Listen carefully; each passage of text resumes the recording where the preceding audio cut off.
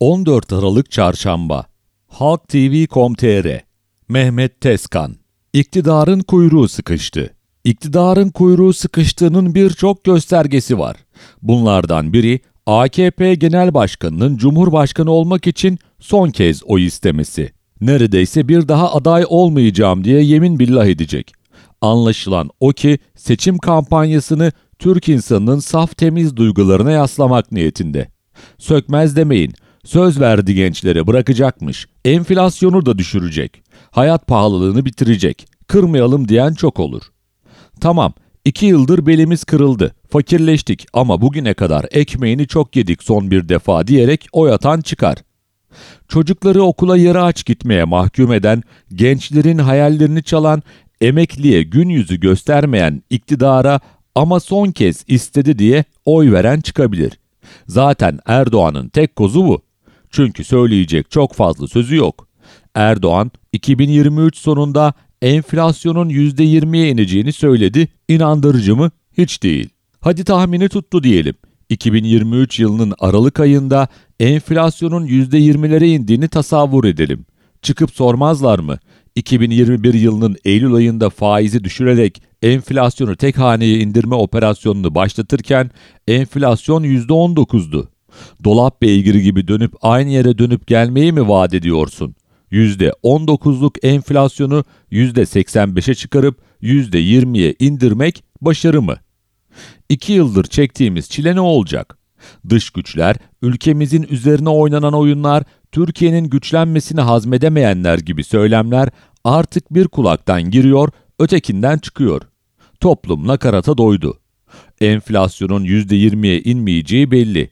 Maliye Bakanı, ihracatçılara kızarak dolar yükselirse enflasyon planım bozulur dedi. Bu arada yeri gelmişken sorayım. Zincir marketleri tukaka ilan etmenin ötesinde enflasyonla mücadele planını bilen var mı? Yok. Belli. Kur yükselecek. TL daha da değer kaybedecek. Bakan Nebati de enflasyon hedefinin tutmamasını dolar-euronun yükselmesine bağlayacak. Kabahatimiz yok diyecek. Bizden kaynaklanmıyor diyecek. Yerse. Esas kuyruklarının sıkıştığı yere geleceğim. Türk modeli falan hikaye. Sonradan uydurdular. İlk ağızlardan çıkan Çin modeliydi. Gerçeği de bu zaten. Amaçları şuydu. Kuru patlatarak ihracatçıya rekabet kolaylığı sağlamak. Malı ucuza temin ederek ihracatı arttırmak. İşçi ücretlerini 300 doların altına indirerek maliyeti iyice düşürmek. Yabancı sermayenin gelmesini teşvik etmek. Kısaca Çin'in yerini almak. Yerlerde sürülen TL oldukça değerli euro, yabancı sermaye, yerli ihracatçı için bundan iyisi Şam'da kayısı.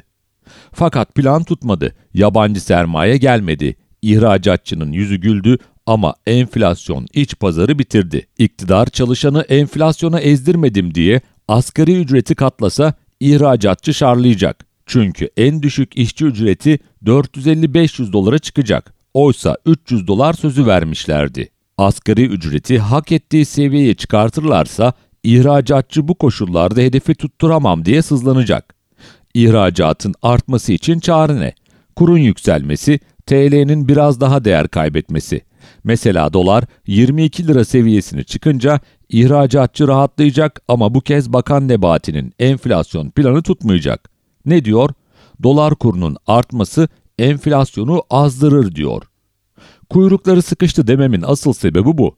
Asgari ücretliyi yeniden 500 dolar seviyesine getirirlerse ucuz iş gücüne dayanan ihracat tökezleyecek. Kurun ihracatçının istediği seviyeye çıkmasına izin verseler bu defa enflasyon azacak. İktidarın kuyruğunun sıkıştığı yer burası.